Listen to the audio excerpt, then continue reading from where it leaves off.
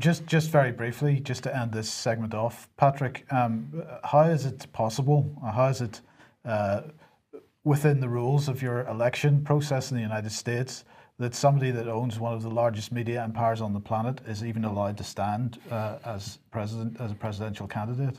I mean, they thought Donald Trump was a media mogul of sorts. When he ran, he only had a reality TV show that a lot of people didn't take seriously because it's entertainment. Mike Bloomberg has 50 billion in the bank. He managed to get himself on the debate stage. And Tulsi Gabbard, who has been campaigning for, Bernie Sanders made this point yesterday, been campaigning since the beginning, working hard, and Andrew Yang as well.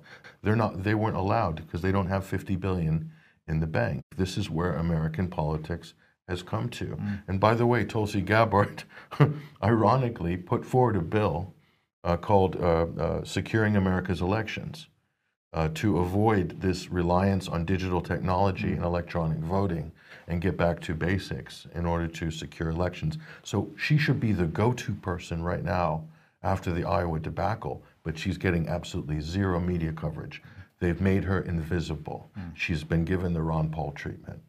And so this is how the media can control the outcomes of who trends and who surges in American politics and elections.